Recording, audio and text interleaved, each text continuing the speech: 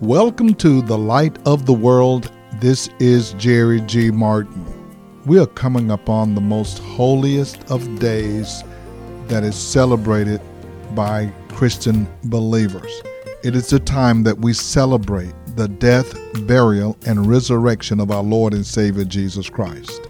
We're going to present you a series of messages that will help you to understand what Jesus Christ did, but more importantly, why he did it. It was to offer sinful people eternal life.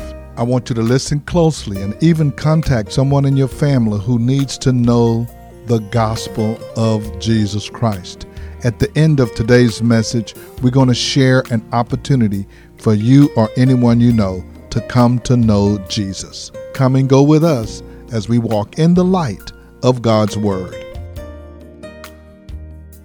It had been a dramatic, heart-wrenching couple of days for the followers of Jesus Christ. When asked about it, one of his disciples said, "We hadn't been long finishing the Passover meal when Jesus asked us to go with him out to the garden." I think that was around midnight. He was praying and we were sleeping. I remember him asking us to pray with him, but we were tired. And I know for me, I was knocked out. The next thing I knew, there was a noise and there were torches and there were guards all over the garden. They were looking for Jesus. Judas pointed him out. They caught him and they roughed him up and dragged him off. Peter got mad. He took out a big knife and cut the ear off of one of the guards. But Jesus put it back on. Then Peter said, "I told him over my dead body, I ain't gonna let nobody come in here and just manhandle us." But there was too many of them. I never thought Jesus would let them take him. I took off after them and watched them when they spit on him, start hitting him with a rod, and he did nothing. They acted like they were going to kill him. And then I thought, if that's what they're going to do to him, what they're going to do to the rest of us. People started putting me on blast. They said I was with him. I told them I wasn't with him. I said I wasn't going to do that, but I was scared, and so I took off running like everybody else. I didn't say anything, but I was watching. That's what John said. They did him wrong. They beat him. They mocked him. They lied on him. And they sent him from one place to another. And this kept going on all night long. They said they were going to crucify him, but I couldn't believe that. They made him carry that cross. And they beat him while he carried it. You should have seen him. I could hardly look at him myself. His face was swollen. There was blood all over him. And when they put those nails in his hands and in his feet, I almost passed out. It was horrible. All the noise and the shouting, and to hear the Lord scream when they lifted him up, I couldn't hardly take it. I never thought I would see the Master who performed miracles of power be taken down like this. He looked at me. He told me to take care of his mother. And then he died. The sky turned black. The ground shook. Even the Roman soldiers' eyes got big.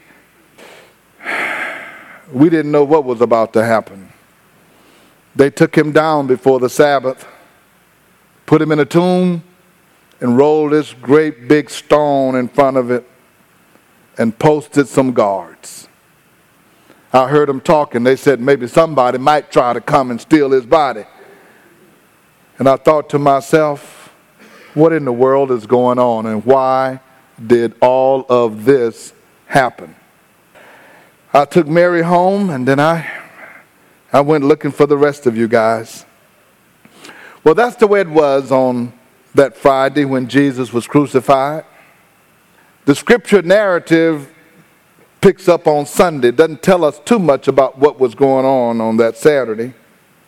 I want to pick up where that narrative picks up in the book of Mark, chapter 16, verse 1. And it starts like this. When the Sabbath was over, Mary Magdalene, Mary the mother of Jesus, and Salome brought spices so that they might go to anoint Jesus' body. Very early on the first day of the week, just after sunrise, they were on their way to the tomb, and they asked each other, who will roll the stone away from the entrance of the tomb? The first chance they got, these women were trying to get to Jesus. They realized that there was an obstacle, and that obstacle was that stone that was rolled in front of the tomb. And as I was looking at that, I also realized that there are those that are sitting in the audience or listening to me right now who have a desire to get to Jesus, and we still think there's a stone in the way. There is an obstacle that may be preventing us from getting to Jesus, but God is in the obstacle removing business. Matthew put it this way, as I look at this whole story out of the four Gospels. In Matthew 28:2, he said, there was a violent earthquake, for an angel of the Lord came down from heaven, and going to the tomb, rolled back the stone and sat on it. His appearance was like lightning, and his clothes were white as snow. The guards were so afraid of him that they shook and became like dead men. So when the women arrived, they discovered that the stone was already removed. Here's what I want to tell you. If you feel distant from the Lord and you feel like there's something that's prohibiting you or blocking you from getting to Him, don't let what you think are the stones that could block your access keep you from moving toward Jesus. These women were moving toward Him even though they knew in their hearts and they had saw that there was a stone blocking the way. They said, we're going anyway. We'll figure out how to get the stone moved when we get there. But by the time they got there, God had already worked it to get that stone moved out of the way. He'll do the same for you. It may be the stone of your lifestyle that keeps you from moving toward Jesus and connecting with Him. It may be the stone of your past failures and what has occurred in your life that you feel like the Lord don't want to see you. But I can tell you that He's waiting for you. Just keep moving toward Jesus. I thought I'd throw that in on this story. But in Luke chapter 24, verse 2, as he continues with the story, they found a stone rolled from the tomb, but when they entered, they did not find the body of the Lord Jesus. And while they were wondering about this, suddenly two men in clothes that gleamed like lightning stood beside them. They walked in and they were looking for Him, but they did not find Him. And in verse 5 it says, in their fright, the women bowed down with their faces to the ground. But the men said to them, why do you look for the living among the dead? He is not here. He has risen. Remember how He told you while He was still with you in Galilee, the Son of Man must be delivered into the hands of sinful men and be crucified, and on the third day He will be raised again. Then they remembered His words. See, when they went to the tomb to look for one dead man, they were met by two men who were alive. They asked them, why are you looking for the living among the dead? Now, actually, they could have said, we aren't looking for the living among the dead, we're looking for the dead among the dead, because the last time they saw Jesus, He was dead, and that's who they came looking for. I came looking for the dead because that's why we brought the spices, because we're going to anoint His body. The angels had to remind the women of what Jesus said. They said, he is not here. And the reason he's not here is because he is risen. He was not moved, but he was moving. He was not carried, he was walking. He's not here because he has risen. They could have said he's just not here, and they could have thought, well, wonder who took him. But no, he is risen. And he said, remember, he told you he would be delivered into the hands of sinful men and be crucified, and on the third day he's going to be raised again. And they said, yeah, you're right. It seemed like to me he did say something about that on the third day. But I didn't know he was really going to do that. The Lord will tell us something, and it's good we can hear it in a sermon. I know what the Bible says, but when we're in a situation, we forget about what he told us. He said, I can take you through the fire when you're going through your trials. And we say, hallelujah, praise God, and we'll stand up while the preacher's preaching that. But when we get to the fire, we start getting scared because we just said, I don't know how I'm going to make it. He said, then I say, I'll take you through the fire. He said, remember, he told you, in fact, he told you when you were in Galilee, that they were going to crucify him, but he's going to get up in the third day. So I don't know why you're bringing spices. Oh, yeah, he did say something about that. Well, reminds me that when we can hear something, we can hear it conceptually, but we don't believe it in our hearts. It's like when you're a parent and you have teenage children and you tell them, when you get 21 years old, you're going to have to leave this house. And they hear you when they're 15. And they just say, okay, yeah, right. I'm going to leave. Don't worry, I'll leave. And then on their 21st birthday, you wake them up that morning and say, get your stuff and get out. And they say, well, what now? Yes, you're 21. I've been telling you all the time, when you get to be 21, you're going to have to get your stuff and get out. I didn't know you really meant that. Yes, I did.